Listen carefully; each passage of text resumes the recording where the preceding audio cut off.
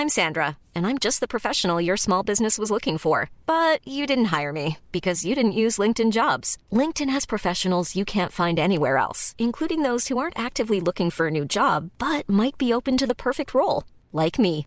In a given month, over 70% of LinkedIn users don't visit other leading job sites. So if you're not looking on LinkedIn, you'll miss out on great candidates like Sandra. Start hiring professionals like a professional. Post your free job on linkedin.com/people today. Everyone knows therapy is great for solving problems, but getting therapy has its own problems too, like finding the right therapist, fitting into their schedule, and of course, the cost. Well, BetterHelp can solve those problems. It's totally online and built around your schedule. It's surprisingly affordable too. Connect with a credentialed therapist by phone, video, or online chat, all from the comfort of your home. Visit BetterHelp.com to learn more and save 10% on your first month. That's BetterHelp, H-E-L-P. Bless me, Father Friday. Sin, yes and no. You're very good at that. You shattered the rose window. Well, not to split hairs here, but it was Mr. Hyde who did the shattering. 13th century. Over 600 years old. I wish you a week in hell for that. It would be a nice reprieve. Don't get me wrong. Your results are unquestionable. But your methods attract far too much attention. Wanted posters? We are not pleased. Do you think I like being the most wanted man in Europe? Why don't you and the Order do something about it? Because we do not exist.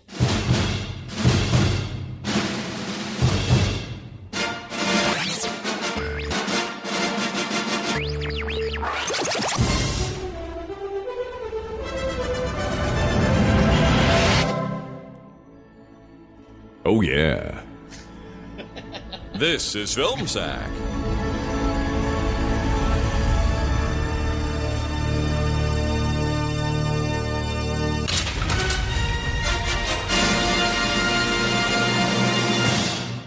Oh, sure.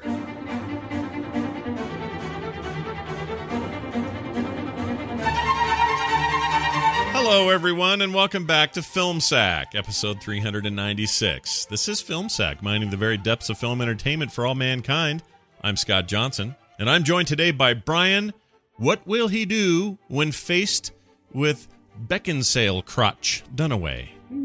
What will he do? Thinking. Oh, hi. And thank you for agreeing to meet me in the woods of Transylvania to execute the worst plan ever. Okay. So here's the deal. We're going to tie my brother up over there to that stake in the clearing to lure out the lichen. That's a werewolf or wolfman for you basic village folk. By the way, I learned that word, the set of Underworld. And in this, I learned this too. Look at my bottom. Look at it. Okay, stop looking at it. Where'd you guys get guns anyway? I thought you were pitchfork and sickle people. Oh, well, it doesn't really matter, I suppose, because I only brought the one silver bullet. So don't shoot your guns. I repeat, do not shoot your guns. As a matter of fact, just give me the guns. Give them to me. The only harm that you can create with these stupid guns is if you shoot my brother or the elaborate pulley system we have set up. So don't do it. All right, speaking of pulleys, the pulley system is the hottest tech going on in Transylvania today. In fact, we'll be showcasing it in a lot of our movie, Everyday Tragic Lives. So get used to these overly complex and often broken pulley systems, and by the end of this movie, you will beg the devil to never see another pulley stunt again. In the name of God, stop this movie. Very nice. I like that you fixated really on just one scene. That was good. Well, oh my God. I literally had to stop the movie. Yeah, no. Because there were so many things going on there that made absolutely zero sense. Yeah, no, I agree. There's all sorts of plot hole there. A lot of holes. Not just from the gunshots. Yeah. Look, it all makes sense if you just assume that one of the Universal monsters is Tarzan. Yeah, that's right. Oh, that's a good point. Hadn't thought of that. Speaking of which, Randy, don't squint too hard. Those flying vampire ladies ain't got no nipples, Jordan. Aloha, Scott. Brian. Randy. Hi. I am the very model of medieval monster pursuer. I've information silver bullet and supply holy water. I know the priests of Vatican. I fight the myths historical. From Paris to Transylvania in order of incidental. I'm very well acquainted, too, with things cosmetological. I understand hair products, both the simple and remarkable. About these wigs and wardrobes, I opine the following, to wit.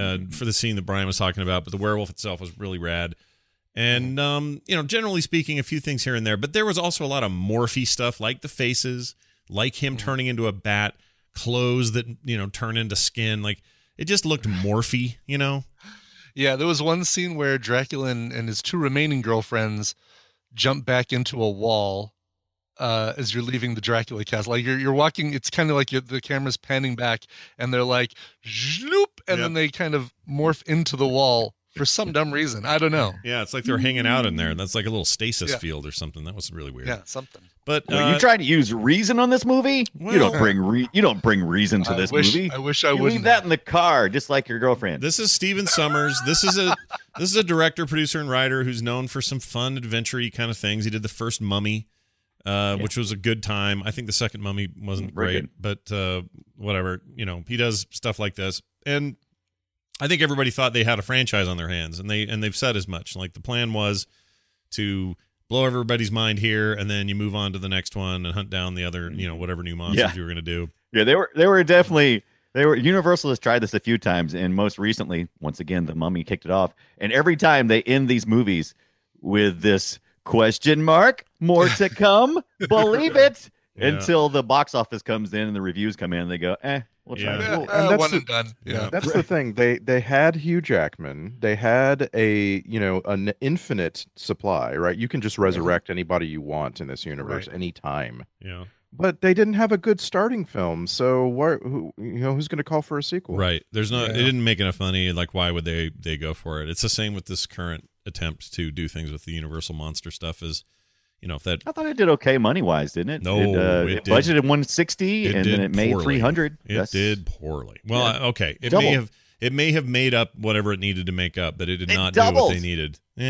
Look, they're looking for a Marvel-sized monster here. That's what they want. Right, exactly. They want They want monster cinematic universe. Yeah, the MCU. They want their own MCU. Very good. But it didn't really happen. So, Stephen Sommers is fine as a director. I think he handles this stuff just fine. Hugh Jackman, Kate Beckinsale, Richard Roxburgh. They're all actors I like. I like him in other things. Richard Roxburgh specifically. Big fan of his work in Moulin Rouge. He played the snidely rich guy that came and was trying to decide whether he was going to fund the Moulin Rouge. Guy.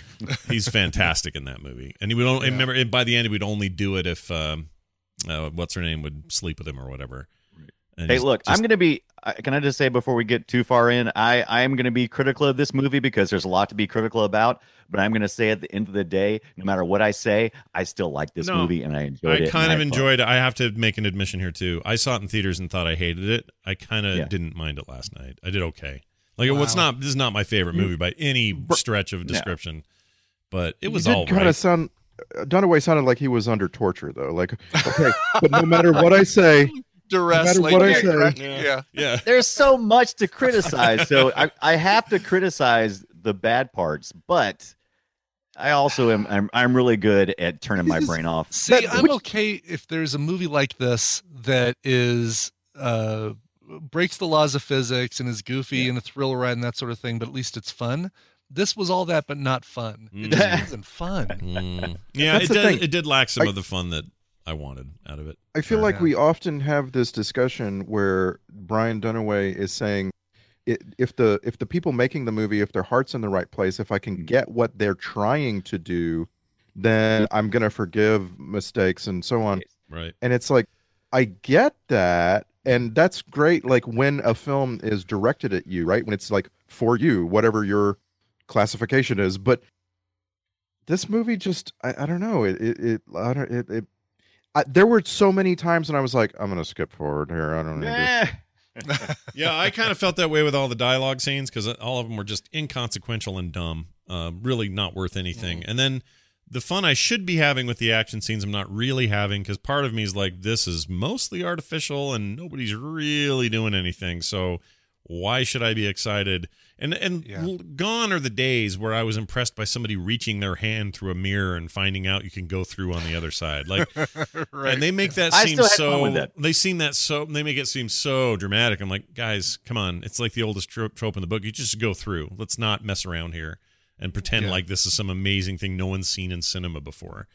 Like, and this, by the way, that thing you're describing was the thing that Beckinsale's dad. She described it. He used to stare at that map for hours looking for Dracula's lair. Yeah, like you think it's going to spontaneously appear? Like, it's been right here on E7 the whole time. Dracula's lair. I just didn't. He didn't. E7.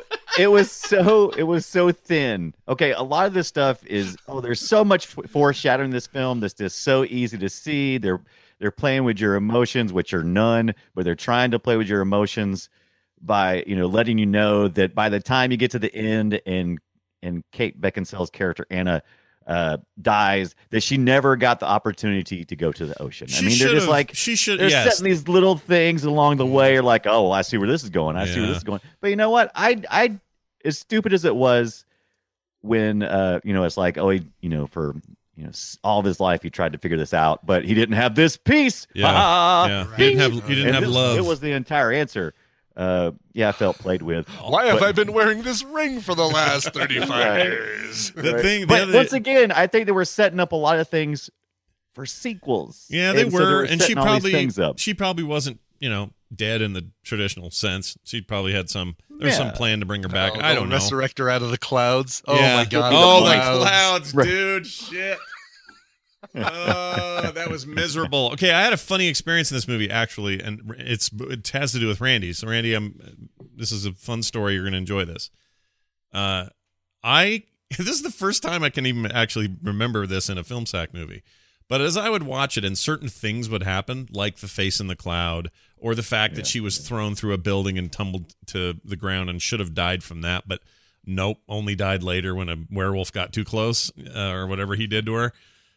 When I'd see these moments, I swear I could tangibly hear Randy Jordan go,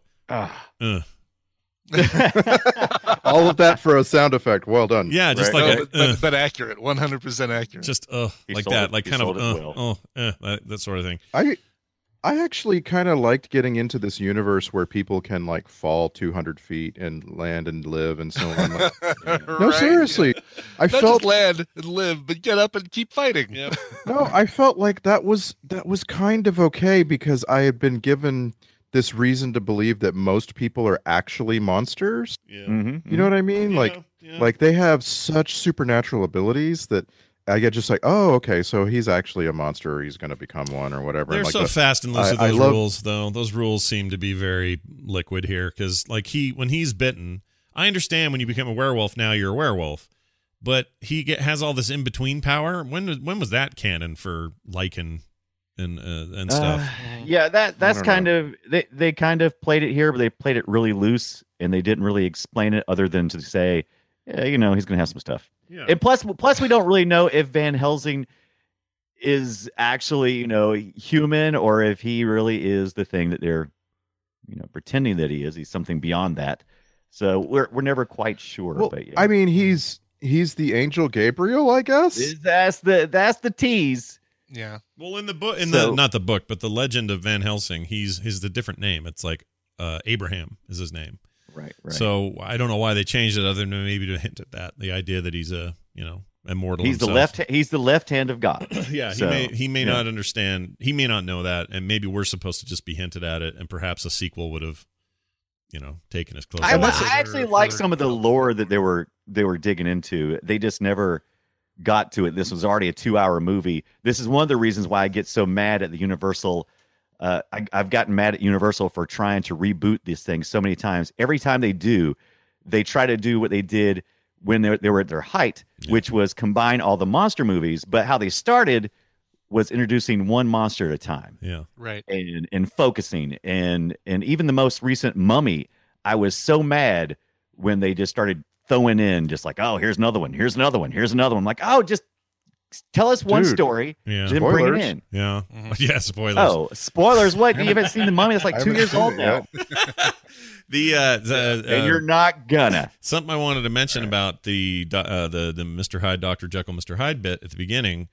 Mm-hmm. I think it was a pretty good cold open, actually. I think that was pretty strong. For the most part, yeah. Yeah. It had some issues, but I think what I really liked was Robbie Coltrane's voice for Hyde. I think he nailed it. So nice job, Hagrid. Well done. I don't like the whole, you cut off Mr. Hyde's arm and then it shrinks to Dr. Jekyll. Yeah, that's weird. That's weird. It's like at that point, the movie was just like, whatever. I didn't understand. I always thought that Mr. Hyde is just Dr. Jekyll's alternate personality. I don't need him to also be this expansive monster. Right. But here's the thing: like, he's not almost like Hulk or something, right? Well, but this is what's crazy. He's not a universal monster at all. That's a weird offshoot nod to a thing that's not connected to the universal monsters. Yeah. Mm-hmm. So normally, if you're saying, well, this, or if their goal was like, this is the universal monsters together again, that does not include Dr. Jekyll. He's never a part of that. And so the fact that they had him in here, it feels natural. Like, it's fine. It totally does. That's something that surprised me. I thought that was one of the universal. I guess not, right? No. They had the Mummy. They had Yeah, who are we missing in here? We're Frankenstein. missing Mummy, and we're missing Creature from The the Invisible Black Man? Lagoon, right? Oh, Creature from the Black Lagoon was also Universal. Yeah. And who was the other one you just said? You said another one. The Invisible Man. Oh, right. Oh yeah. yes, the Invisible Man. Yeah. And if you're I guess missing he was all there. that, He was there. He was there the whole time. Right. He was just naked. if you're missing that, then just go watch Hotel Transylvania. Yeah, Because, that's a they got better all that. movie. That's a way better movie.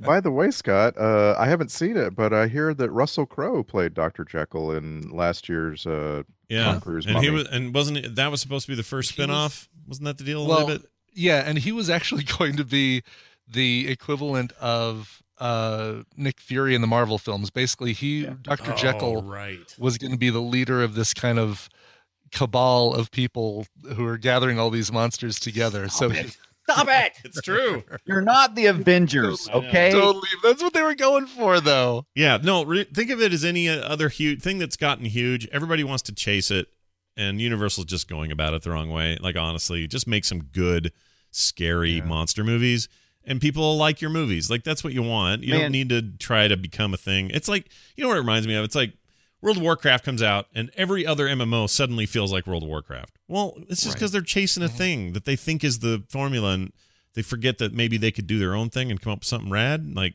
that's what this feels like. Frankenstein's. I just fall back to Frankenstein's monster, or maybe tie up with Blumhouse and let them just make something that is super horrific and scary, because the story itself, if you really go back to Mary Shelley's original story, is this so full of questions, and it could be so deep, and you'd have something that you could build from. Then you could get goofy. How do we feel about the Robert De Niro one? Where are we? I actually liked it. It was very dark. It was very brooding. Yeah. It's exactly like the book, more or less. Yeah. Well, it was called Mary Shelley's Frankenstein. So. Yeah. Right. Yeah. Right. I thought there was an Unchained or something too. Like there was more recent. Yeah, they Frankenstein Unchained. Yeah. There's been a few of those over the last couple of years. It's very, Kenneth Branagh, was he involved in one of them, or am I imagining that? Mary Shelley's. He directed and he was the doctor. Right. Yeah. That's right. Okay. Yeah, he was a big part of that. But then this newest one, the Unchained thing, I think is a whole separate deal and probably really bad. Yeah. Yeah, probably something we'll watch here. Yeah. Yeah, it was. I've watched it. I look forward to it. This movie right here was also at the time when everybody thought you were supposed to do every kind of media around a big film. Like, we're going to have a video game, and we're going to have a comic series, and we're going to have a slot machine game, and so on. Yeah. And run down to Taco Bell and get the Van Helsing Mountain Extra Dew. value meal. Yeah. Right. Comes with a grappling hook that, you know. They even do movies anymore where they don't have a title card or any credits till the end. And that was really jank, if you ask me, because what it did was it made the end credits 9 minutes long. Yeah.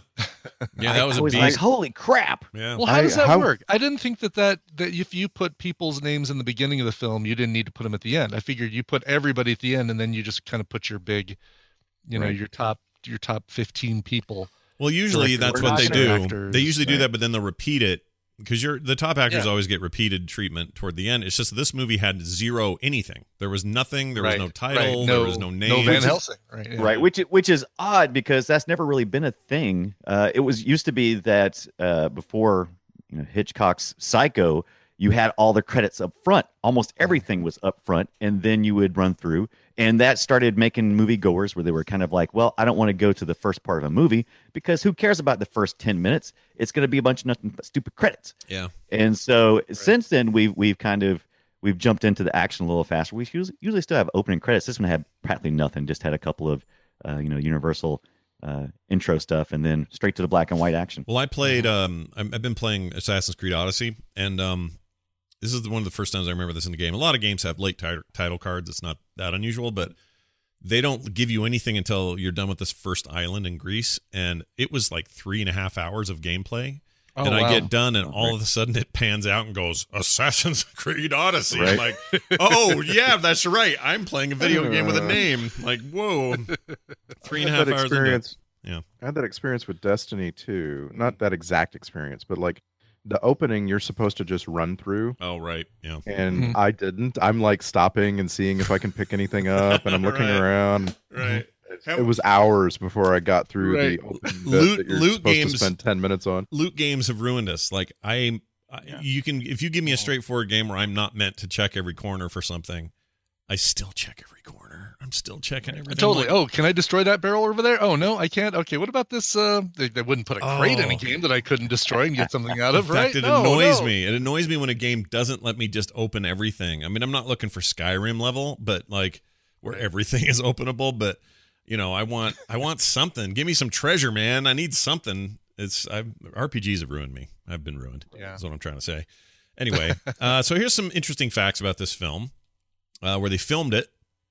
This is where Van Helsing and Anna fight Dracula's three wives, and it was the same place where Frankenstein from 1931, Dracula from 31, and the Wolfman from 41 were all filmed.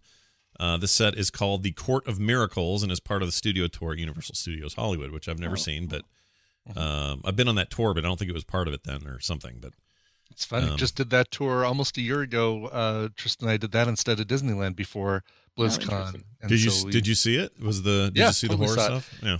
Yeah, you see that and the Psycho House and all that stuff. It's really cool. Did you go, oh, this is where that cow got picked up and thrown? No? No. Sadly, I didn't remember my Van Helsing. Did you love that scene, though? I loved it. I kind of I like the harassing bat ladies scenes. They're fine. Right. They're fine. Yeah, it was fun. I like the fact that Go ahead. It's my favorite scene in the film because... Yeah.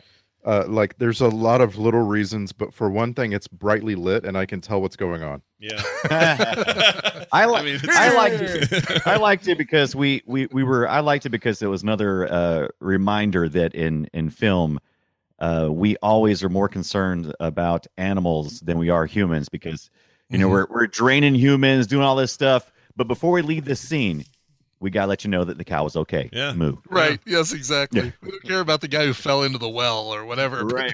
Who cares? That cow's all right. Yeah. Right. He's fine. He's fine, folks. Always and fine. He says moo. He literally. He goes moo, and then gets thrown in there. Yeah. All I thought of is someone's gonna have to clean that up, dude. Oh, right. Yeah. I'll tell you, aspect.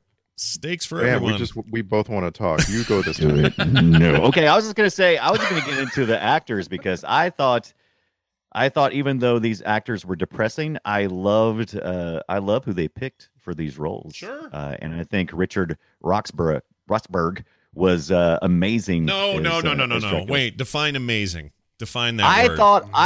I thought he was physically where it needed to be, and I think his accent was a little bit over the top occasionally, but I enjoyed his portrayal because that is such a classic character that to make it your own is really hard. Yeah, I agree. I just don't think he succeeded at it at all, and I like this guy. I've seen him in many things I like him in. Moulin Rouge just being one of them. He's a fantastic actor. He met his wife on the set of this, one of the vampire wives. They got married.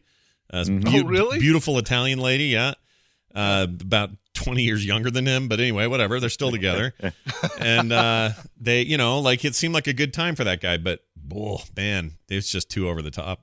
I wouldn't blame him. We want you to sound like the Count from Sesame Street. 1, 2, 3 beautiful wives with wings. Like that. Now, he started off real heavy in the movie with that accent, and it kind of faded over time, but it wasn't super abrupt. So I thought it was okay. I thought that played well. I'll really tell you what, David Wenham, who played Carl, I love Fire Carl. Yeah, I love that. That was such a fun character. All right, so just real quick here, don't forget Faramir from Lord of the Rings. Yeah, right. Yep, and also patched up eyeball guy from 300 that narrates 300. Yep. Yeah, he's great. And for those of you who actually did watch the first season of Iron Fist, R.I.P. Yep. Right. Yeah. He was the leader of maybe the bad guys, but he was kind of a good guy, but he was kind of based on Trump because he had kids that were kind of like Donald Jr. and Ivanka, kind of, sort of. Yeah. That seemed a bit of a veiled poke at the Trumps. A little bit. Yeah. A little bit. Veiled poke. And I'll sit. Go ahead, Randy. This is your turn this time. It's your turn. I just couldn't. Raise your hands. I couldn't stand that it was like, I am Gabriel Van Helsing, following up on the story of Dr. Victor Frankenstein. I'm going to hunt Count Vladislaus Dracula. And who's this? Carl. Yeah. Carl. That's what I loved about him. Yeah. Carl. Yeah. Carl. Carl was Q, basically, right? Yeah, no, Except he that was comes the along thing. with you. That was exactly what I wanted to bring up. I'm so glad you mentioned this. It is Yeah. the priest is M, Faramir is Q, Yes, it was. Oh my It gosh. was. and yeah. he It is was. James Bond. Like it's that template. They tore it. They ripped it Right. off. It bugged I me. was curious did. about I didn't that. even Is- catch that. No kidding. Yeah, oh yeah, absolutely. Because they toured the weapons facilities and Well, showed the that part I different connected things. to Q, but did not Yeah. connect the priest as M, which is brilliant. Yeah, he's just like the guy who's in charge, who's super aggravated because Bond keeps breaking the rules. I'm sorry, Van Helsing Pay keeps breaking the rules. attention, Van Helsing. Yeah. Are you saying that Kate Beckinsale's character is a modern Bond girl who Yes. also fights? Yes. Duh. It's a Bond girl who has a turn of heart later on, but ends up dying tragically, and James Bond just has to stoically ride off and do his next adventure. It's the same movie. Like, it's a Bond movie. And I don't And think his grappling hook is Moneypenny. Yes. Yeah, Moneypenny, the grappling hook. I felt the same way, and I want to ask though, because I was curious when I was going through it. I'm like, oh, we've seen this so many times. I'm like, oh, this is such a James Bond thing, and then I started thinking about it. Is James Bond the first time we've seen where that kind of formula really is put together, where you got the weapons expert and you have to kind of go through the different weapons and stuff? And It's the first one I can think of, but Well, that was yeah, the first I one I mean, could think of those- too. yeah. Right. I mean, because everything that like lampooned it, Get Smart. I mean, it was all inspired by that, and you got that same kind of thing. They're I mean, stuff like Our Man Flint or Have Gun Will Travel may have had stuff like that. I don't know. No, sure. I know. But even I have even no the old idea what Travel Wild is. Wild West Paladin? TV Oh show. my God, the Or Wild West. Yeah, that was a James Bond ripoff. Like, it was a Yeah, Western, right. but it's like James Bond. They all have these gadgets and toys, and yeah, I think you're probably looking at Ian Fleming as your Source originator. material. Yeah, which is might be kind of cool in the long run to be able to point to him and go, hey, yo. Like, it's one of the things I like about Tolkien. You can look at him and say, all these fantasy tropes that everybody's into. You got to have your elves, and you got to have your dwarves, and you got to have your stuff and your warriors and whatever. Like, all those archetypes just oozes out of that dude's, typewriter. And then the side trope, the trope alongside that, the parallel trope, Oh, a parallel is trope. that of Mm. is that of fantasy Catholicism, right? Oh yeah, Yeah. I Like love this it. is this is a thing that we like to like. In reality, the Catholic Church was just this lumbering collection of people going to church, but then Right. in our fiction, it's like full of warriors and spies, and Yeah. it has all of this mystery and written and magic, Mhm. Yeah, they got Vision whipping himself in that Dan Brown movie. Oh, right. Yes. Yeah. What's his name? Obviously his name isn't Vision. What's his name? Paul Bettany. Paul Bettany whipping Paul himself. Bettany. Yeah. Yeah. Looking like an albino. Yeah. It's one of my favorite things. Like, was just talking about how I'm in the thick of a new Assassin's Creed game. Those games owe everything to that fun Catholic trope fiction, which is, ooh, we've set up some Templars, and we also have these other guys, and the Assassin's Creed is in charge.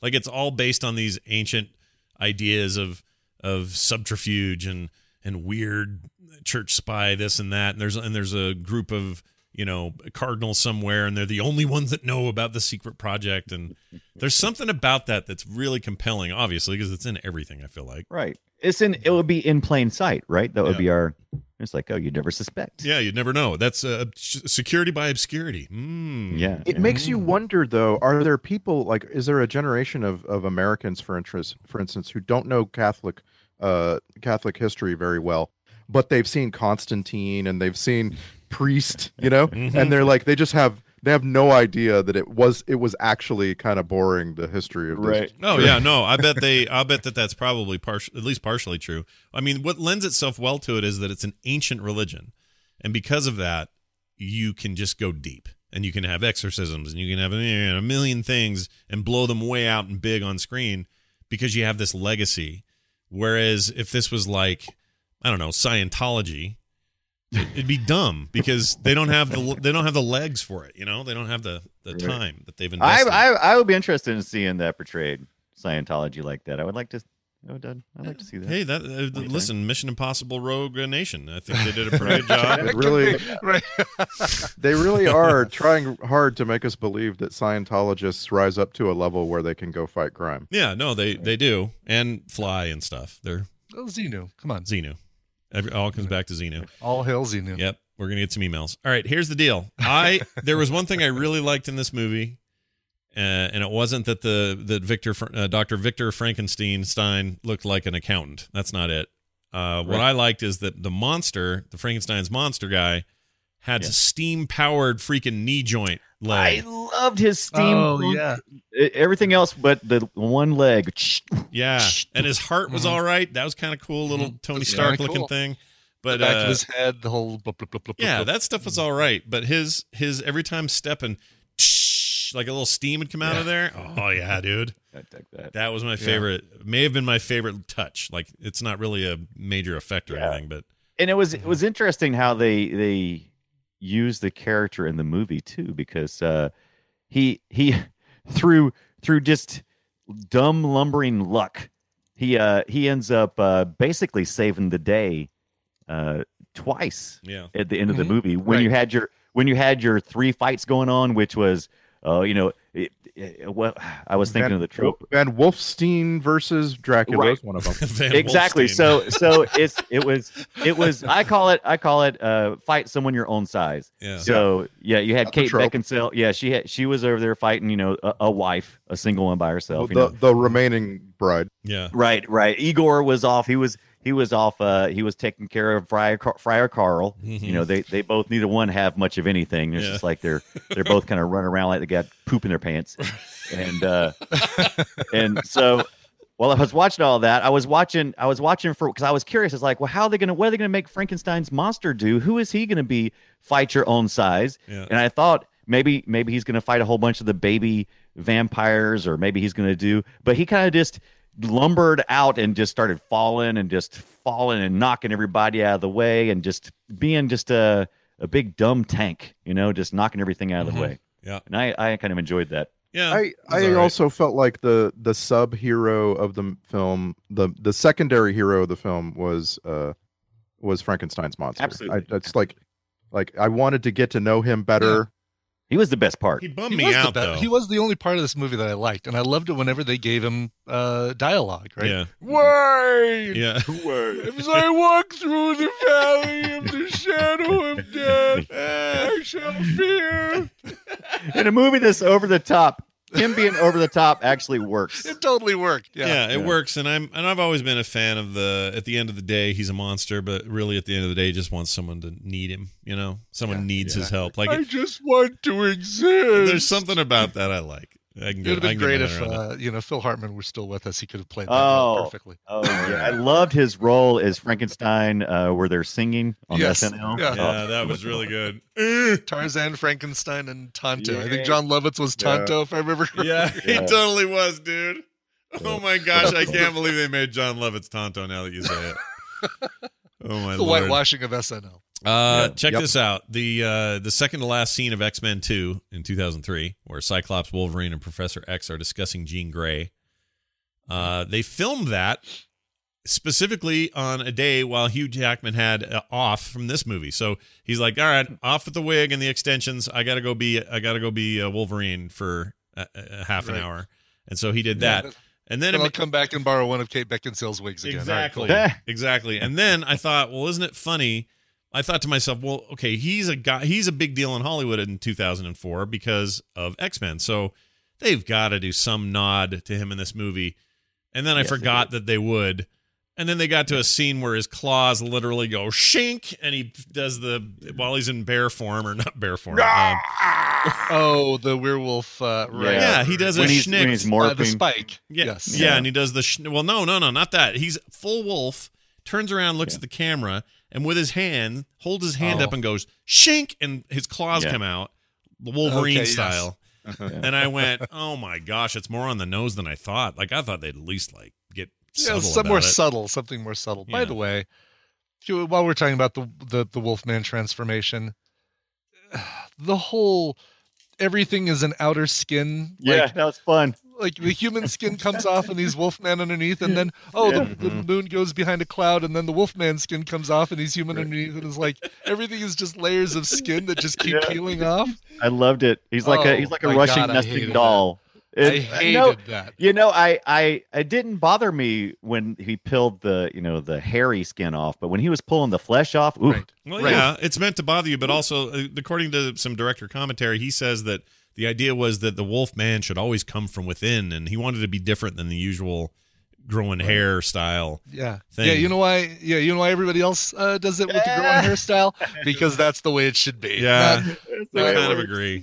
I kind of can't. You're peeling an onion, and every other layer is a Wolfman man, Wolfman man, Wolfman man. Yeah, I couldn't disagree with that. I do have a fun trivia question for you. Here's a quick test for everybody. How many people does Dracula kill in this movie? None. No, that's incorrect.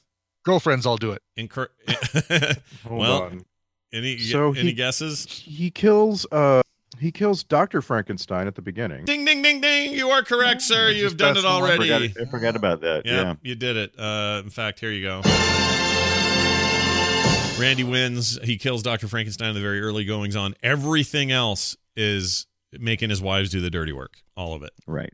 Yep. Duh. Yep. And he didn't even kill. Yeah, that was it. Like, nobody else. Yeah.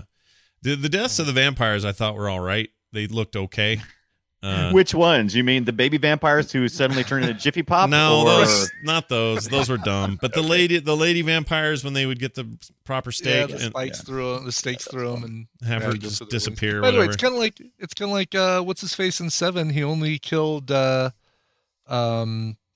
Paltrow, right? Yeah, right. Everybody else were forced to kill each other. Yeah. Wait a minute. Yeah, you're right. I mean, I'm in court. I think if you force a guy to sit and eat and never stop, that's probably right. More than manslaughter. But yeah, you're right. I didn't talk. Why didn't we talk about this during that show? I don't remember that. Did we talk about that? I feel like we did, but I felt like we did, but maybe not. Maybe we didn't, or I don't remember. But that's an amazing. Well, we talked fact. about it here, so that's a great fact. I didn't know. I had no idea. I didn't think about it that way. But you're right. Wait. So he's not such a bad guy. Yeah, he's all right. He only beheaded the pregnant wife. That's all. And I know just 2 deaths. Yeah. Oh yeah. And I know Oh jeez, that got dark really quick. Oh, sorry. What? Go ahead. Dunaway. I know we've mentioned this a bit, but it keeps coming back up, and I can't stop thinking about it.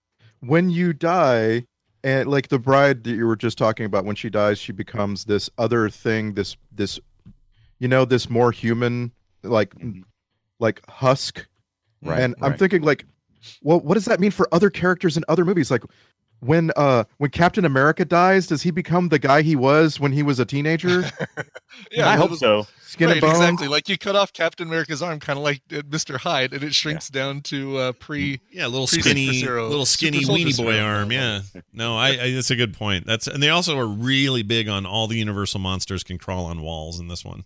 Oh, yeah. Right. Oh, how could Wolfman climb a wall Spider-Man style? Yeah, it doesn't make sense. I didn't ask. I mean, I don't.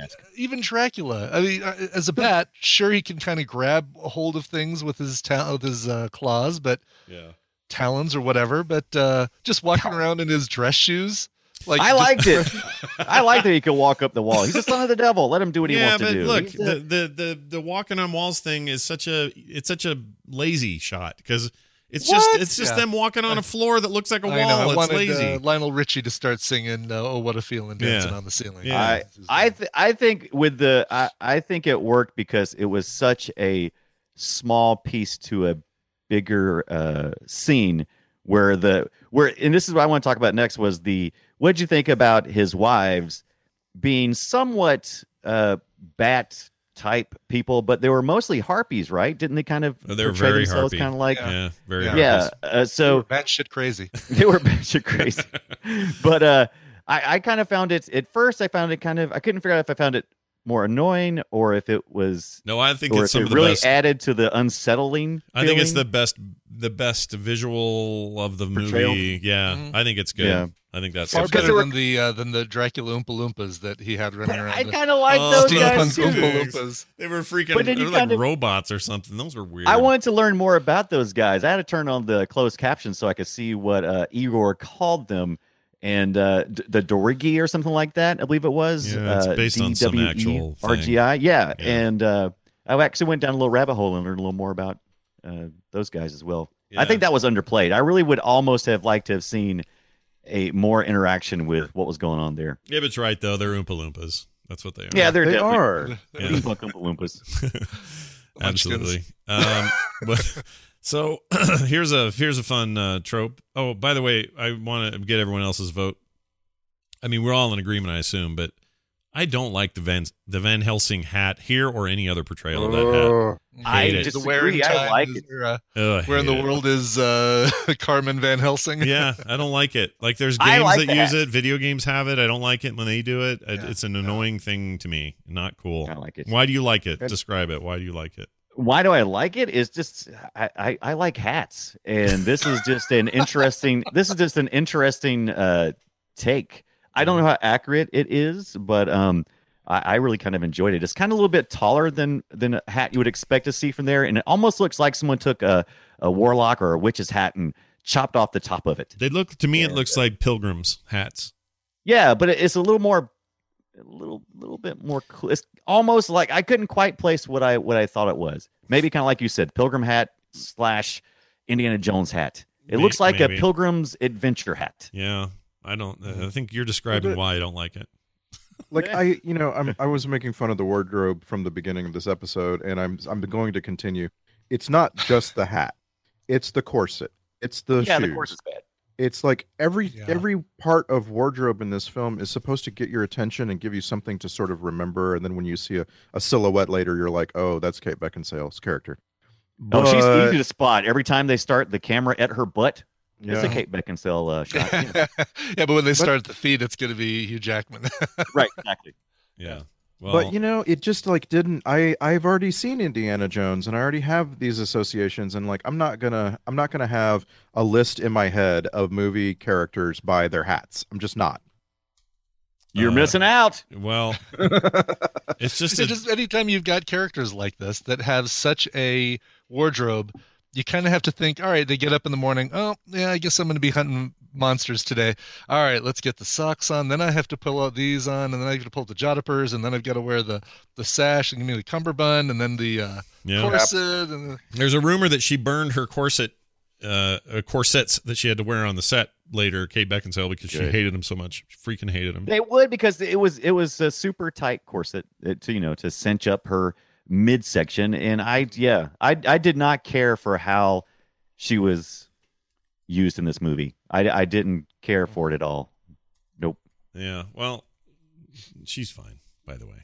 She's fine. Oh yeah, she's a beautiful woman. Yeah. And well, I didn't mean that, but yes, she is. But I mean, she's good in things. Like she's fine, and she makes a great heroine. Like in Underworld. I love enjoy Underworld. her Underworld is awesome. Underworld 1, like the first one, great movie. Great movie. Those other sequels are what a step back. I mean, she had just got through with the first one in 2003, and then right onto the set of Well, they almost didn't hire her for that reason, because they didn't want her to get typecast as, she's always in vampire movies in one role or another. But anyway, she's great in that first one. I would recommend anybody see it who hasn't. I would not recommend any of the rest, though. They're all bad.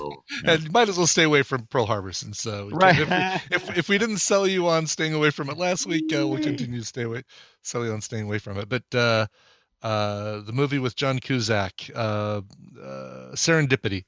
First thing I remember seeing her in, and she was just delightful in that. Yes, that was good. Well, good chemistry. All right, so moving on. How about this trope? I like this trope a lot. Whoops, I thought I had the trope alert up. Here we go. A wheel or tire is about to destroy somebody's crotch, like the Indiana Jones thing, where you're like hanging in front of a thing and getting dragged by it. And it's like, oh no, I've inched closer to it. Oh no, now my crotch is right next to it. Oh, what will happen? I hate that trope so bad. Yeah, it doesn't make me worry. I just go, they'll pull him up. He's going to be fine. Would you like to see it just get mangled one time? And yeah. No. Yeah, like Tarantino, that thing. Have that wheel go thump, thump, thump, thump, thump, thump, thump, and just smack his chode. Oh, yeah, dude. Then I'd be all right. Now you got me back with your trope, but I hate that one. That one sucks to me. And also the one where the girl, the most dramatic junk scene damage I've ever seen is got to be something about Mary when he gets the beans above the franker. How'd you get the beans above the frank? Yeah.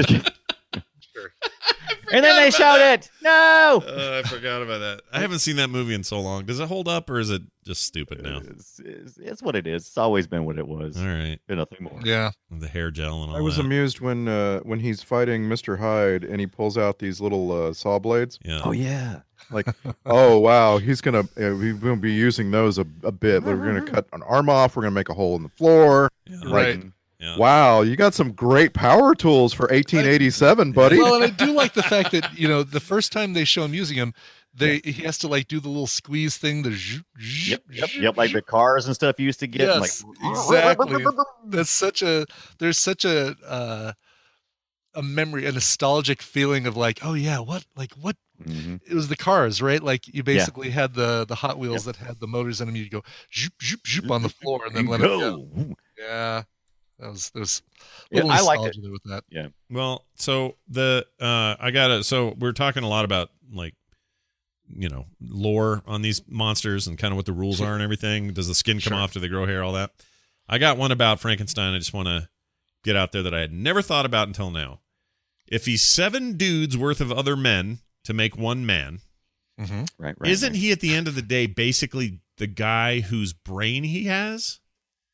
Yes, and that so is actually something I thought as well. But why is he always? Why does he always seem like he's a new thinking individual? But he is. He has amnesia. I mean, because that part of the faculties would be destroyed. He does not know anything about his previous lives. So wait, that stuff's been like what wiped?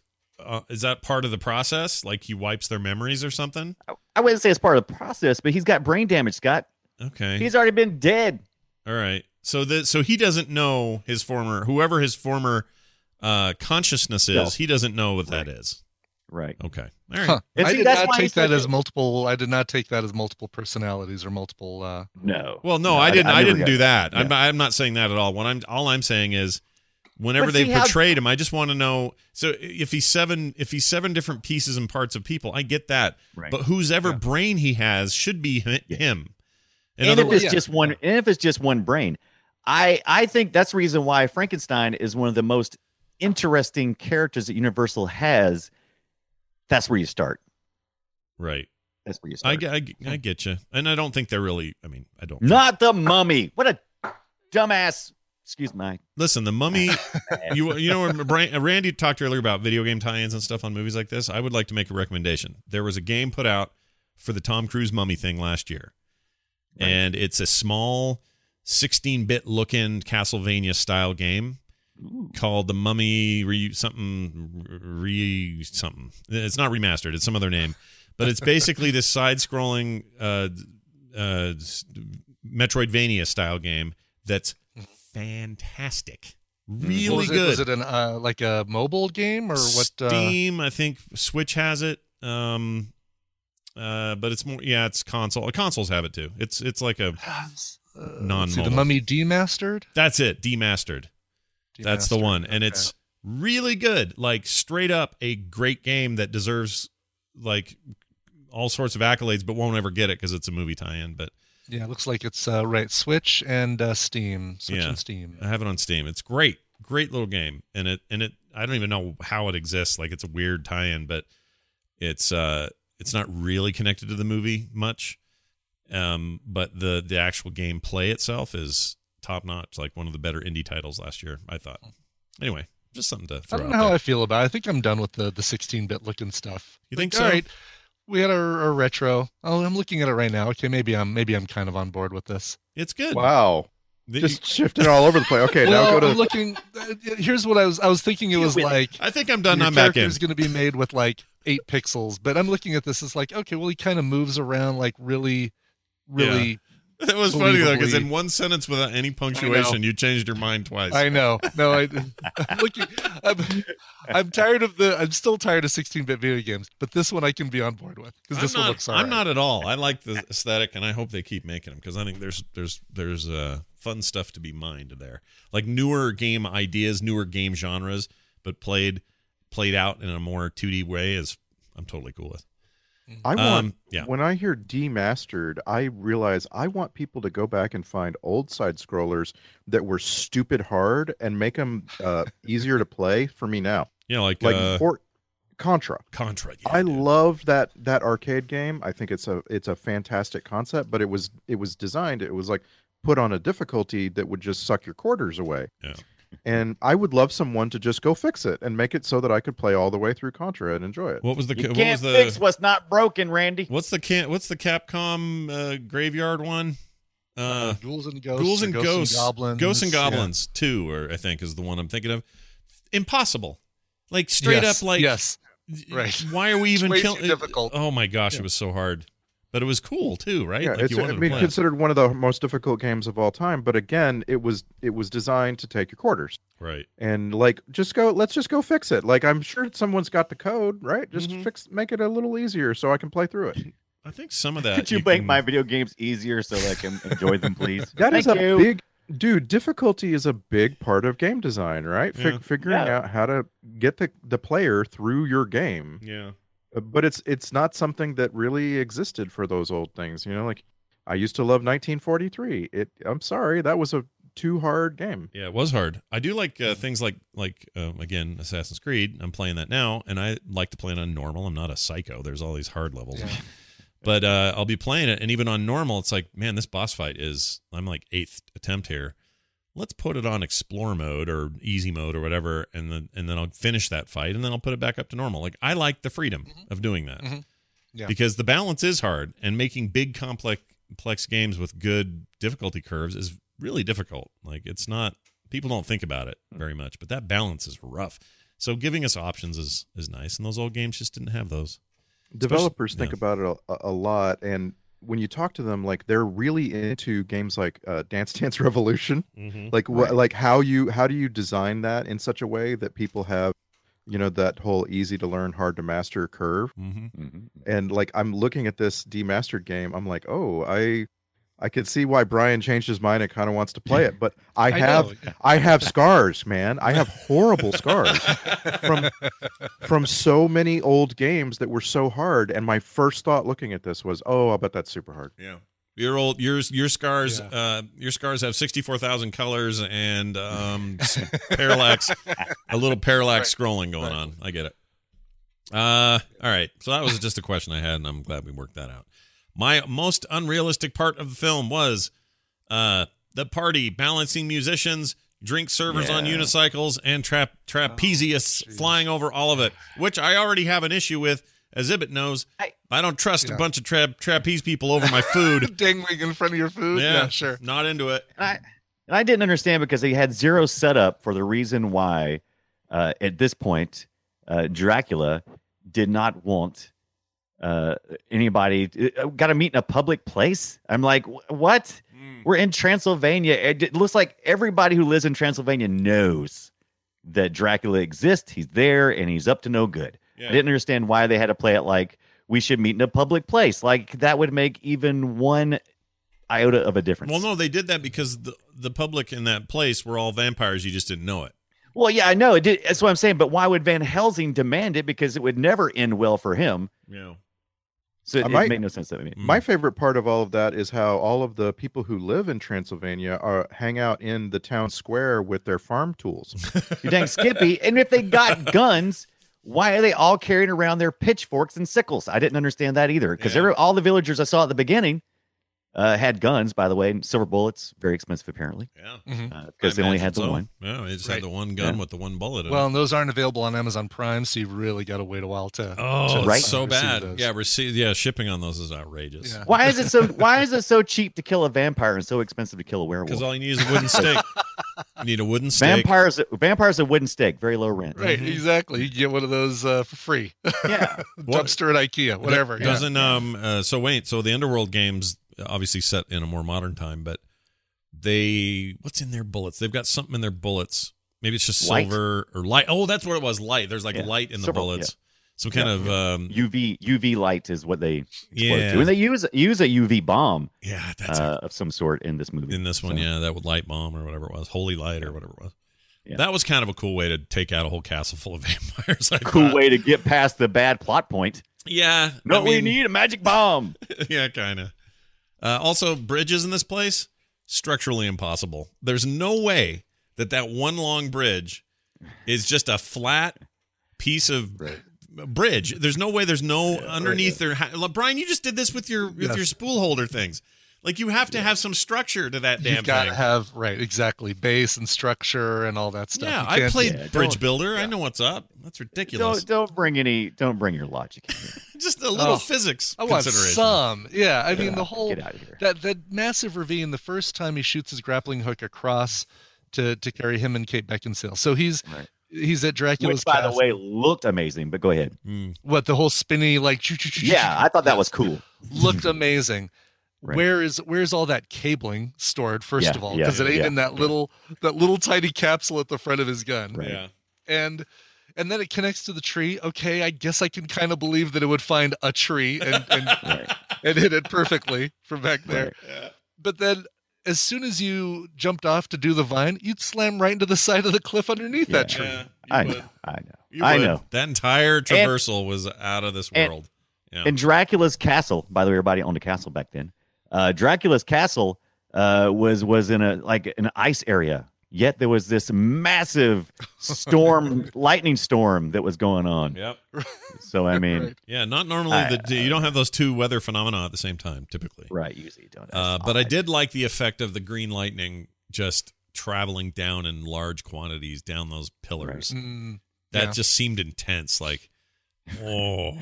You know, I like think Tesla coil effects like that. Yeah. I don't think I realized how many pulley systems were being used in this until Igor was doing his little hand bike when he was going across things, and that's when I was like, God, everything in this thing is like suspension wires and stuff, and it's like everything's got a pulley on it. I'm like, what the crap? Yeah. But it was logic, don't do it. Well, a lot of people could fly, and you had to be able to compete with that. Right. It got boring. Like, okay, wait.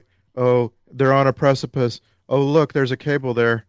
You know, they're gonna just swing. How do I get up there? And the cables, the vines, or the wires always go to exactly the right place. It's not like, all right, well, I'm just gonna grab that wire. Oh no, it just sent me right into this wall. And that's why it bums me out that Stephen Sommers was able to pull off the fun of that ridiculousness so well in the first Mummy movie, and then just not have that here, or his subsequent Mummy movie wasn't very good either. But like, you know, you can suspend our disbelief. You can throw me the idol and I'll throw you the whip, and have Indy barely make it under a thing and pull his hat just at the last second so you don't lose the hat because it's Indiana Jones, and you know, barely misses the giant rolling balls. He comes tumbling out of the thing only to find Belloc and a bunch of natives there. Like, that's all ridiculous too. It's just they just did it right. I don't know what the rightness is, but somehow they got that right. This thing is just wrong. Right. The energy's wrong. I don't know what else to say about it. It's just wrong. Now, I didn't realize that there was the animated sequel to this. What? Oh, actually, it was you talking about the little short animated short. The London Assignment came out in 2004, so same year, but voices of Hugh Jackman, Robbie Coltrane, David Wenham. So Edward Hyde is back apparently somehow. Prior is a prequel, right? Because it was supposed to be the battle up to. So it's kind of a prequel. Was it really? Okay. Yeah. All right. Well, that makes sense then. Yeah. Right. Oh, there we go. Animated prequel to 2004 motion picture Van Helsing. Oh, yeah, which was the most interesting story during the film. So good on them for taking that route. You know what? This looks all right. John, even got John DiMaggio. Yeah. He's in everything. But and Hugh Jackman did the voice for himself. Tara Strong, she's in everything too. Yeah, fantastic. This looks like a fun time. I'd watch this. Oh yeah. Is this streaming anywhere? Could we watch this for our next thing? I think it was on I think it's on Daily Motion, but if you pick up the Van Helsing DVD, I think it's on the it's a high price to pay just to get something that we're sure that's not streaming anywhere. That's kind of cool. They included this on the Van Helsing I can't remember if it was the Blu-ray or the DVD, but it's been included one of the I'm looking right now, and this isn't streaming anywhere. Dang it. That would have been fun to see. I mean, just, you know, as a follow-up, because it looks like something I'd like. It looks like that Castlevania thing that's on Netflix, which I really like. Right. Yeah. Oh, and darn, and the Sexy Adventures of Van Helsing also not streaming anywhere. Oh, No, that's too come bad. on. What was that exactly? What was that? Well, she's not wearing much, but she's also not wearing the dumb hat, so there's that. You're not talking about the TV series, right? The Van Helsing TV series? No, this is the porn parody. This looks like the softcore porn Van Helsing. Oh, look at this. Everything's in cursive, and I can't read it. Yeah. It's only rated R, though, so very softcore it must be. Oh, really? Yeah. Okay. Well, it says here, anyway. And it says, oops, this movie has no streaming offers. Oh. Add it to your wish list and not miss the release in the future. No, I think I'm good. Right, yeah. I don't need it. I wish for it never to be released. It's like, thanks, but I'm all set. I'm all set with my soft car rated R parody porn. Thank you. Right. Soft core, not car. Soft car is very different. Soft car porn. Yeah, soft car. Soft car porn. Merry Christmas. All right. Hey, let's do We got some clips. Yeah, yes. I have clips. Would you like to hear some clips? Oh, please play some clips. Oh, great, because I got them. Sorry, I'm shuffling a file here. Here we go. All right, so I didn't do a ton because there's really not a lot of great things being said, but I got some. For example, some early angry acting from Dracula. Here you go. Why do you think I brought you here? Give you this castle, equip your laboratory. See, he's just... That's the exact kind of toxicity you get when you start a Kickstarter to kickstart your Prometheus project. That's what happened. You know, and the first time you see Dr. Frankenstein, the guy that I thought it was the guy we've talked about a few weeks ago from Frasier, who played the food critic. The food critic. Slightly, right. Yeah. Wait, the slightly what? What were you going to say? Slightly effeminate food critic. Right. Yeah, this was actually Samuel West, and I thought the same thing, too. The sexually ambiguous food critic. I'm going to say that, well, first of all, I never knew that was a deal with him, but I'm going to say if they're going to so there's all this talk about rebooting Frasier. I say don't. I say start a series called The Sexually Ambiguous Food Critic, and then make it on Netflix, and I'm in. There you go. Edward Hibbert. Yeah, that's the guy. Hibbert. Here's Gil Chesterton. Something about digesting. Here you go. You're a big one. You'll be hard to digest. You're a wizard, Harry. That's what he would say. I like him. He's alive still, so you don't have to say, "Oh, he's still." No, not in this movie. Is not though. No, it's true. He's not. The one character that I enjoyed. Well, him and Frankenstein. Yeah, I think I don't know. There were two better movies to be made, and they didn't make those two. They made something else. Yeah, which is unfortunate. Here's Faramir doing his thing. Ah, there you are. Well, did you bring Mr. Hyde back or did you kill him? You killed him, didn't you? That's why they get so annoyed. When they ask you to bring someone back, they don't mean it's a corpse. Oh, all right, you're in the mood. Well, come on. It's like he's talking to himself. I can't ever get Van Helsing to say anything to him. All right, least favorite vampire sound. Here you go. I don't like it when people just go. Yeah. Hate that. It's better than blah, blah. You're right. You're right about that. That's true. Did anyone ever do that, though? Or was that just made up for what's his name? I think it was just made up for the Sesame Street count. Yeah. Well, then I think the original dude, what was his name? Bela Lugosi. Yeah, I think he... Yeah. And I think people it's just his Hungarian, right, exactly. His accent that people just said, blah, blah, I'm Dracula, blah. It's a funny thing, though, to have that come out of that and stick. It really is. Yeah. It's really weird. All right. Here's something about flying. Do you like to fly? No, one of them. I mean, wouldn't you love your stewardess to start the thing off with that? Yeah, would you like to fly? And she's like all white, naked, without discernible breasts. Or anything, really. Well, the breasts were quite discernible. The nipples were non-discernible. They were not there. Right. And her, other parts were gone. Anyway, here's some bad dialogue for you. So how did you get here? We came by sea. Really? The sea? Well, yes. The Adriatic Sea? Well, yes. So where do I find Dracula? Yes. He used to live in this very house 4 centuries ago. Ugh, see, this is the stuff I wanted the to skip. Adriatic Sea? Yeah. The sea? I've never been to the sea. I must see the sea before I die. Oh, how was the food? Good. How was the good? Easy flight? Calm? Yeah. Good. All right. And Van Helsing's like, where is Dracula right now? Let's get this over with. He didn't have that accent, but sure. No, I like it. Oh, Here's a grunting werewolf.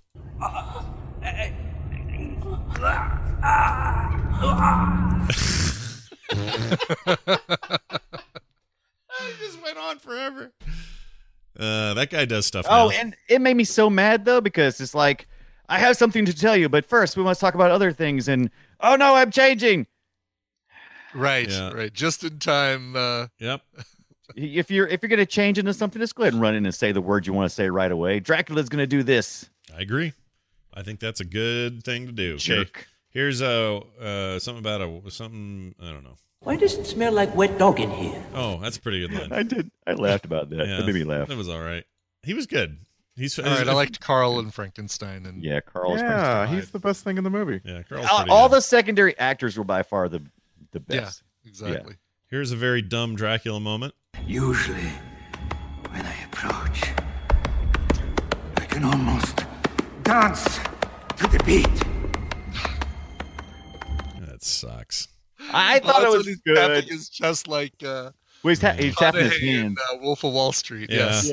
Oh yeah. But he's doing like almost like a horse clop or something. You know what? I feel like that comes up a lot. The McConaughey scene in Wolf of Wall Street. Why is that so? It's, you know what it is? Because he's all thin from his Dallas Buyers Club shoot. Yeah. And it's just weird. And it feels like something that he came up with and put in the movie himself. Yes. And it was not in the script. It might be the I'm best gonna do thing. this thing where I stamp my chest and I do some sort of like Native American chant. It'll be great. The audience will love it. Got a little, Eat it up. little Gary Busey going there. I like it. A little bit, yeah. It's All right. that movie is just full of crazy, like, you guys just ad lib some nonsense and we're gonna see if we put any of it in the film, and then it all ends up in the film, like, you know. Yeah, no. And also Yeah. also because it's kind of a serious movie about a serious topic, kind of like, it's not like you know what I mean, it's not like Talladega Nights where people doing crazy stuff is just expected. Yeah, that movie, Hello? the best. Oh no, we're here. yeah, Will's agreeing. The best movie. With you. Sorry, the best scene in that movie is that, though. Like, the rest of it is incoherent to me. Like, I just don't like it. That movie I don't like. Can I put it that way? I don't like debauchery at that level. It's too much.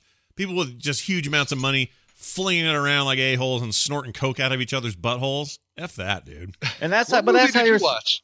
That's That that's how happened you're in there. supposed to. That's how you're supposed to feel, though, right? That's what you're supposed to feel. Yeah, no, Yeah. you're supposed to, but there, just a reminder, there is a scene where DiCaprio's got a straw on some girl's butt and snorts coke out of it. You don't remember that scene? It's true, yes. Yeah. I do remember that. It was scene. burned into my soul. I can never forget it. One of the worst things I'd ever seen in my life. All right, here's Speaking of things that burn your soul, the thought, even though they never addressed it in this Van Helsing movie, how were the wives laying all those eggs, and how'd they have any time to do anything else? Wow, good like to know. point. Yeah. Holy cow. Did you really do a speaking of a straw in someone's butthole moment? Did you Yes, know what you said? Okay. I did. Okay, Yes. great. Yeah. So that's how they got him out of there. Well, they're all eggs, right? They're sacks. I don't know. How did he? Yeah. How is he that virile? I don't know. There's a lot of questions I have about how Dracula has kids. I don't get how it works. Do they just suspend from the ceiling and the whole sack comes out and then they just stick it to the ceiling? Or Yeah, Yeah. like Yeah. Frida. damn, now I want to know. Frida von Dracula goes out there, squats over a thing, poops out a bag of baby, and then leaves it there until they have enough electricity to wake it up. The reason why it struck me is because I just got through watching Godzilla, the one we all hate from '98. That rhymed. Hank The Azaria. one we all Yeah, hate Hank from Azaria, yeah. '98. That's a great thing to say. The one we Right. hate from '98. From '98. It's a memory device. So yeah, I because they addressed in the film, they said, oh yeah, usually most species that were, before they were contaminated would only lay 12 eggs, but this Godzilla laid like hundreds and hundreds, and I'm like, we do this a lot in movies, like where the monsters, the alien from Aliens, Alien Queen. they seem to all lay like thousands of eggs. Yeah, they know how to fill a room. Right. That's true. And I don't know why that always is. Is our greatest fear is like so overwhelming, but we always wipe them out so conveniently and all at once. Well, I also there's another thing I don't understand. If he dies, why do they all die? I don't understand how their essence is so tied to his. Well, that's pretty much Dracula lore, though. But that's poor design, dude. I mean, right? If your entire computer, let's say, hinged on whether or not you deleted a text file from your desktop. Right. And you kill that one text file and then suddenly all the other files die. Like, that's a bad idea. But yeah, I mean, we've seen that in The Lost Boys and it's really a plot. It's just something to move the plot along. It's like, okay, you've got to battle your way to the big boss. But once you've beat the big boss, Dracula is such a prolific fornicator, and you got to wrap it all up. You got to get rid of all the evil. Have we ever done a round table quick what's our favorite vampire movie before? Have we done that? Ooh. Randy, give me a thing, Randy. What's a vampire movie that just holds up for you? Ooh, good question. Because I hate vampires generally speaking, but none of them. Say dead and loving it. Yeah. Right. The vampire first bite. Right. The vampires I like the best. It's a movie that is just super dark, and if you've never seen it, you got to watch it. 30 Days of Night. Oh yeah, that's a cool movie. Yeah, good comic as well. Comic. I wouldn't say there's much lore there, but they are some of my favorite vampires. This way they're portrayed. Yeah, I might actually have to go that's a Josh Hartnett deal, isn't it? Yes. The comic it's based on is fantastic, by the way. 30 Days of Night. Yeah, it's really good. Would it be not allowed for me to say What We Do in the Shadows? No, would I have to go with like a true vampire thing? No, it's totally fine. Except it would also have been my answer. That's my favorite vampire movie of all time. Yeah, I mean, Bram Stoker's Dracula, one with Gary Oldman, I think is pretty good. Although, admittedly, I haven't seen it in 20 years, 15 years. We got to do that one sometime. That's the one Coppola movie that I just think is the weirdest freaking thing. I think we need to see Vampires Kiss with Nicolas Cage. Oh yeah, I'm into that. Randy, do you have one you like? Boy, I'm thinking about it. I don't know that there's ever been like a Randy film in this genre, but I so enjoyed watching The Lost Boys with you. Yeah. And I could totally watch it again. Like I would love to just sit and watch The Lost Boys again.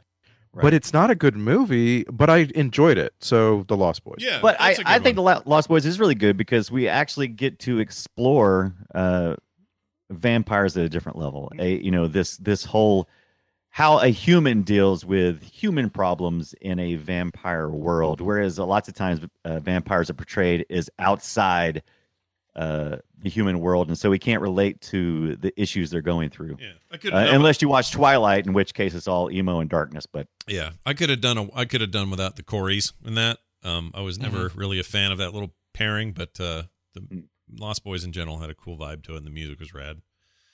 And it had that half-naked sax player. That guy's great. Anyway. I still believe. Did we, I know we watched the original Fright Night. Did we ever watch the 2011 remake? We did not. So. I would love to. Yeah, I would do that. That'd be cool. I would totally do that. Yeah. All right. It's got your Irish guy in it. Irish guy. We didn't mention From Dusk Till Dawn. But From Dusk Till Dawn is not a good movie, though, is the problem. Like, I liked the lore that they were trying to get into there, and and it's also two movies. It's like, here's this Tarantino-esque half, and then now there's this weird, out-of-nowhere vampire movie. And can we just go ahead and get, if we're going to say, hey, Scott, what scene do you remember most from Dusk Till Dawn? It's when Tarantino is drinking a beer or a tequila off the feet of a lady. That's the part I remember. Off of Frida. Frida's got her foot in his mouth. That's what's going on there. Yeah. I can't think of her real name. She played Frida in the Frida Salma movie. Hayek. Salma Hayek, yeah. With her one big eyebrow. I just picture her in Frida's role, and she had the big eyebrow in that movie. We combined what do you know most about From Dusk Till Dawn with what do you know most about Salma Hayek, all in one sentence. It was great. I like her a lot. I think she's awesome, but I just think of her giant eyebrow in that movie because they did that on purpose. It's hard not to think about it. It's right in your face. Well, they did it.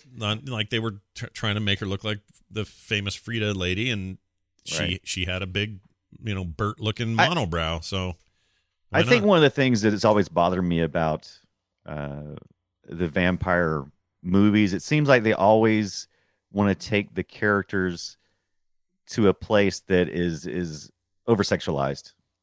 Oh, they love that part of it. Yeah, they love the whole. Yeah, that's everyone's their doing it. favorite part, and I'm like, I could do with less of that and more of just how it really impacts someone to have to leave, leave their family and journey on this. I prefer zombies. Lonely path, and they almost kind of approached a little bit of how hollow and empty a life it is in the movie we watched this week in Van Helsing. It was almost like it almost peaked out just a little bit and went, wow, I'm not just a dick. I'm really suffering here. Yeah, I think I'm gonna. If I'm gonna say just pure popcorn good times, I'll say the first Underworld movie. I think that movie's great. Those are awesome. Yeah, but it's basically the Matrix with vampires and werewolves. If I'm honest, it's just may as well be the Matrix. Things about Let the Right One In, so I'm sure somebody out there is going to email us and recommend that as like an actual. You know what? That is a good movie, but it's in subtitles, so it's your mileage may vary. But the remake that they did, or the American version they made, I also thought was good. I had that Chloe Grace Moretz. Yeah, her in it. And she was great in it. It was really good. Chloe Weird Lips, I think is what you called her. Chloe Weird Lips. Nice. I can't. People think I do this just about lady actresses. No, I do this about men too. Yeah, you're pretty across the board with body shaming. Yeah, I'm an equal opportunity body shamer. You should see. We're me not going to naked. bring up Joaquin Phoenix. No, he's got a funny hair lip. All right, next up. And there you go. We have two more. We have two more clips. Here's one for something. We must not let the creature be destroyed. Oh, I know. I pulled this out. Listen to how she says destroy it. Destroy it. I hate that so bad when people I'm do so the glad ED. you captured this. Destroyed. And then she laid an egg. Creature be destroyed. Just destroyed. You don't have to. That's the one he married. That's the one he got married to. That's okay. Kate Beckinsale said Romania. Yeah, but she's from earlier. Where's she from? She's from Britain. No, wait. Yeah, Is she? she's British. Okay, British. But that's not what she was playing. Yeah, she's a very, very, very beautiful lady. What did we just see her in? Oh, freaking Pearl Harbor. Just a week ago. Wow. In two movies that, I always thought that, just in my head, I thought Kate Beckinsale was a really good actress. And I realized I haven't seen her in enough movies now, because the last two movies seen, she's very emotionless. She just has no good kind of emotional range. Yeah. So far in the last two movies we've seen, I want to go back and see, am I missing something? No, she's kind of like this and everything. It's serviceable though. She's compelling and interesting. It can work. And all that. Yeah. And she's just super tough looking. Like she plays a really strong protagonist. I think she's cool. Here's the final clip. This is the Frankenstein's monster sounding a lot like Sam Kinison to me. So I'm going to play that for you. So the late, great Sam Kinison, well, I don't know about great, but late Sam Kinison voicing this guy. Though I walk through the valley of the shadow of death, I shall fear no evil. There's something about it that's I can see that. What do you think about Africa? Get him where the food is. You're right, though. I would. Yeah. I would like to take that clip and put an O on the end of it. Yeah, there you go. Oh, that guy he definitely had a gimmick, didn't he? All right. That's that. Now there's this.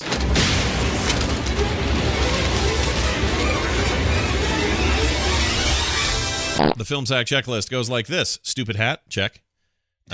Friars can really do it with a lady, check. Actually, I still don't know if that's true, because the friars didn't have a celibacy. According to what he said, friars good. Of course, we always portray the friars as the drunks and the and the. I love that your proof is, well, yeah, he said it right there in the movie. He said it right there in the movie. I mean, if you state it in your movie, even if it seems false, it's true to the movie. He done did it with that village lady. I think they can do it. Right. Finally, Dracula makes his wives do all his dirty work. Check. Let's see. Right. Star Trek connections. We have a few. William Ross was a additional chorister here, orchestrator. Orchestration. Anyway, he did. He was orchestrator for Dennis McCarthy on Star Trek Generations. I don't know what they mean here. That's not music. Is he talking about like? I hope I never get sexually orchestrated. Right. Is that an and/or, or is it not like or? Okay. I hope you don't have either or of those either. Mark McKenzie, lead orchestrator. He's on Enterprise. Oh, it is music. Composed music for the episode Horizon. Then we got Keith P. Cunningham. He was art director, and he supervised the art direction for J.J. Abrams' Star Trek reboot in 2009. And then finally, Brad Dechter. He was additional chorister. He did work on DS9. So all music and art direction. No actors. Which doesn't seem right to me. I feel like that main dude, the Dracula dude, should be in a Star Trek thing for some reason. Yeah, right. Doesn't he? Mm-hmm. Daryl, is your thing accurate anymore? Hit the side of it. Maybe reset. Yeah, Fonzie that thing. Unplug it and plug it back in again. Soundtrack grade, to give it a DFT for designed for this. It's pretty much what you expect it to be. I kind of like that weird guitar thing that they play. That's kind of cool. Yeah, every time that he came onto the screen, the Van Helsing theme song. Yeah. Which I would like if they would stick with stick with the old style instruments, the harpsichord that you hear, the percussive sound, but then they combine it with the electric guitar, that electric guitar, and the drum hit timpani, that zhink orchestral hit, which I don't like. But it was very reminiscent of the Robert Downey Jr. Sherlock Holmes music. Oh yeah, big time. I didn't think about that. In fact, they're tonally, there's a few similarities there. Aren't they making they're making a third one of those? I heard. Yeah, they're making another. Yep. Yeah, another one's coming. Another one's coming. That's fine. Whatever. They should. They're okay. Those are fun. Guy Ritchie. They're a good time. I like Guy Ritchie. He's got 2 smoking guns on a barrel or whatever. He also he's not still married to Madonna, right? She's not done with anymore. him. No. Yeah, she doesn't stick with anybody for too long. No. Little side thought there. Let's get to the Twitter post where you guys sum it up in 280 characters or less. The tradition goes that we start with Randy. Randy. Van Helsing. When in doubt, grab the nearest object and make it your melee weapon. If you're on a precipice, grab the nearest rope or cable or chain and swing. Swing all you want. You'll be fine. Just swing. Just swing. Like Saturday night at Ebbett's house.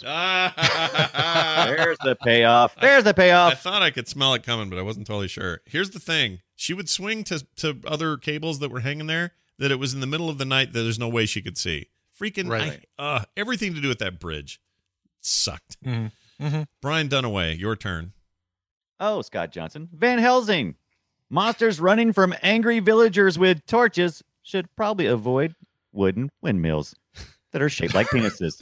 El Pipi del Fuego. It's a pretty cool shot when he fell in there, though. It was all right. Yeah. Yeah. I'm alive. Brian Ibbett. Van Helsing. The constant breaking of the laws of physics in this film really drove me up the wall, and then casually across the ceiling, and then down the backside of some stairs, and then back down another wall. Nice. Yep. Yeah, you and everyone in the movie. Alternate titles just handed to me, guys. Look at this right here. Oh, man, it's hard to believe these almost made it in, but number 1 title was I Live in a Van Helsing Down by the River. That was number 1. And then the one they almost settled on was Van Helsinki, Finland. All right, moving on. That's all I could do this time. I didn't know what else to do. It had to be plays on words. Email time. This is emails that come to the show, filmsack@gmail.com, and we love reading them on the show. We got 2 of them today. They're both short. Got one from Ian from Wales, and he says this: Hi all, I believe hyperventilating guy is also hyperventilated his way through Alien Resurrection. Cheers, Ian from Wales. Oh, he totally did. He did, yep. I think that guy is hired to do that. I really do, because I can't think of a movie he's done where he didn't hyperventilate. So I think he's helped us. It's what he does. Yeah, it's what he does. I guess well done to him. He's made a job of it. All right, howdy Sackers, says Jack. Jack from Montgomery, Texas. He says, after hearing my email read on the 7 episode, it was the highlight of my Saturday. As I was hearing it made me realize I didn't proofread my final draft. I was at work, and while my story was fresh in my mind, I had to compose it quickly. I wanted to apologize for the abbreviations as well. I should also like to say that I do live on Lake Conroe, and I would like to extend an invitation to any Film Sack crew if you are ever in the area. Thanks again for the hours of entertainment for me at work. Keep sacking. Your friend, Jack. Road trip. All 4 of us. Let's go do a crash. Let's surprise him, too, and just show up. Randy, do you know where Lake Conroe is? I know. Yes, we talked about it on that episode. Oh, did we? Okay. This is an email that's like Oh, you read my previous email. Well, here, just talk about me again. Yeah. Please. Here's another one. And it worked. I don't think he was asking for it, but I thought it would be funny to do it. But yeah, I mainly wanted to just talk about lakes because I think lakes are great. I always like a good big nice fan. I'm a big fan of lakes. Big fan of lakes. Nice big recreational Not so much area. of Emerson or Palmer, but nice.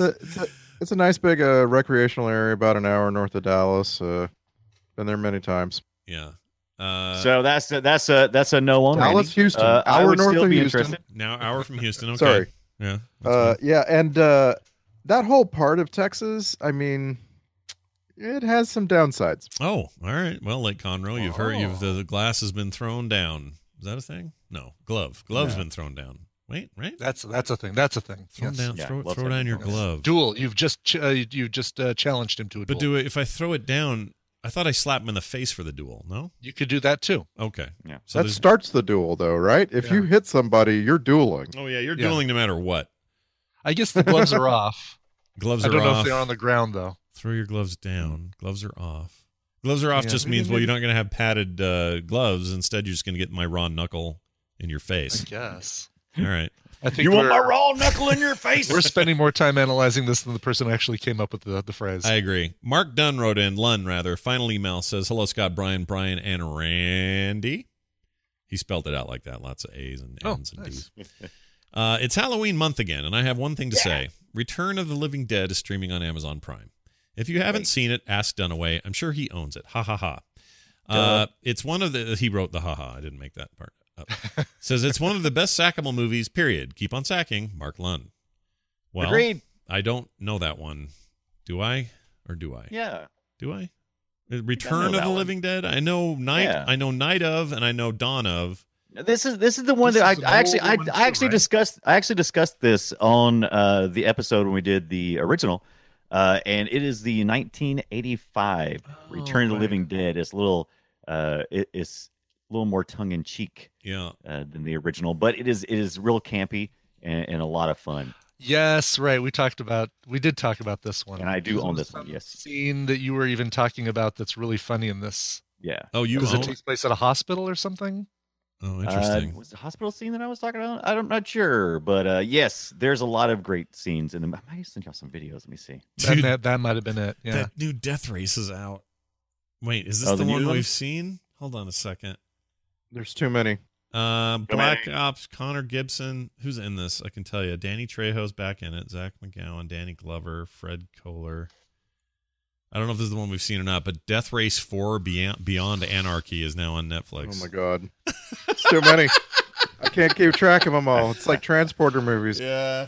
No, that's true. Oh man, they got a really cool new special limited edition Return of the Living Dead Blu-ray. Are you guys? Does it do wait for anything? Death Race Demastered. Right. Does it do anything for you guys to get like the still box videos and stuff? The ones that have the really cool cover art. No. No. No, doesn't do anything for you. No. Dude, I watched Van Helsing mostly on my iPhone. So Nice. no. Nice. Did you really? That's great. David Lynch Mostly. would be so angry Oh, with you. David Lynch would call you effing. What did he say in his video? I forgot. I can't remember, but it was like No one should ever watch a movie on a phone.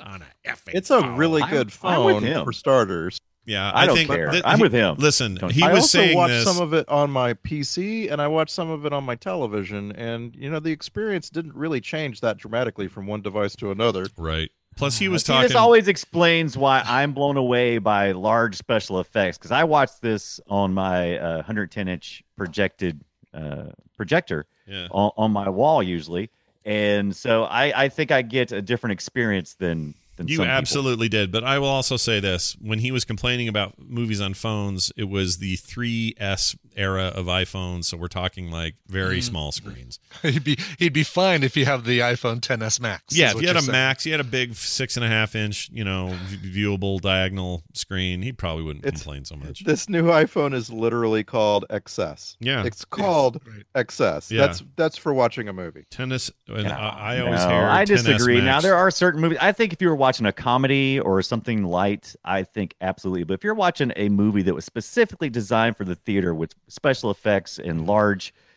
shots in mind, I think you're not doing the movie. So you're snooty, is what you're saying. You're snooty and uppity. No, I'm not snooty. I'm saying that it'd be kind of. I don't know how to compare it. I guess. I mean, if someone says here's a huge experience, and you go, oh yeah, thanks for this huge experience, I'm just going to put it right here in this little bitty cup, and I'm going to look at it. I mean, it's just not going to be the same. I agree. A little cup compared to a 110-inch screen. I agree. No, don't put it in your cup. Right. I don't argue with you. I don't think it would have helped Van Helsing, but I agree with you in most cases. Yeah. No. You know what? Because we were fine with the visual effects. I don't think anyone complained. It was mostly other things. Ibit makes the salient point, though. For this movie, I don't think it would have helped. No, it wouldn't have mattered. No. And for me, it's also about expectations. And you can get your expectations understood really quick, like within a couple of minutes of a film. Like early on, when you first see Dracula fly up into the sky and he meets the brides, and it's horrible. It's badly animated. Yeah. And it's like, oh, I don't want to see that on a big screen. I want that on the littlest screen possible. Yeah. So that's a good point. You know? That stuff in the sky was rough. And so, like, I would never watch Game of Thrones on a phone. Oh my gosh. But I have better expectations for it, is what I'm saying. I'd watch it on my iPad. I do it on my Pro. That wouldn't bother me. In fact, I do that. I watch all kinds of stuff because it's up close. It's like a big screen in your face. It's all up in your face. Oh yeah, it does vary as well. Like you're right. If you have a screen closer to your face, it's almost like looking at a 110-inch screen farther away. Yeah, and I put a plug in my headphones and get a really good surround sound experience. But even with that said, I mean, I think your eyes are not as prone to get tired, and you're not as prone to get tired looking at something this further throw away as opposed to something that's super close. Yeah, I can see that. So I mean, all that can affect your mood during a movie. Yeah, and I don't know. Mood movie. That's just me. Our next film is not a film. It's a Halloween episode of a television series. In fact, the 5th episode of Supernatural, which is Halloween Season 1. Focus. Yeah. Season 1. We're going all the way back. And you're saying to yourselves, what? Supernatural? Why? Well, I don't know, but we're going to do it. We're going to find out why. Yeah, because Dean and Sam Winchester demanded it. I like their car. I'll give them that. But it's a very wasn't there an animated one we were trying to get, and then it was the Scooby-Doo one. Yeah, but we decided to go a little bit further back. We're going to save the Scooby-Doo one because we just Scooby-Doo a few weeks ago. Yeah, we just Scooby-Doo right on out of there. We just Scooby-Dumbed our way through something. So that's all good. That's next week right here on Film Sack. Everything through now and the end of the month is nothing but Halloween kind of focused stuff, as it is every year. It's our tradition. We like doing it. And that's what you can expect next week. And you're like, well, why isn't it a movie, Scott? Well, because one or more of us is out of town. And when we do that, we try to fill in with other stuff. That's what we're doing. That's it. We're done. Filmsack.com is the website you can visit and hang out on and do things with. Filmsack@gmail.com is our email address. And as always, you can follow this show on Twitter @FilmSack. If you go to the filmsack.com website, there are links to all of our Twitter accounts and a whole bunch of other information, including archives of the show, all the ways you can get it, and comments on each post for each episode are always welcome as well. That's going to do it for us, for me, for Brian, and for Randy. Blah. We'll see you next time.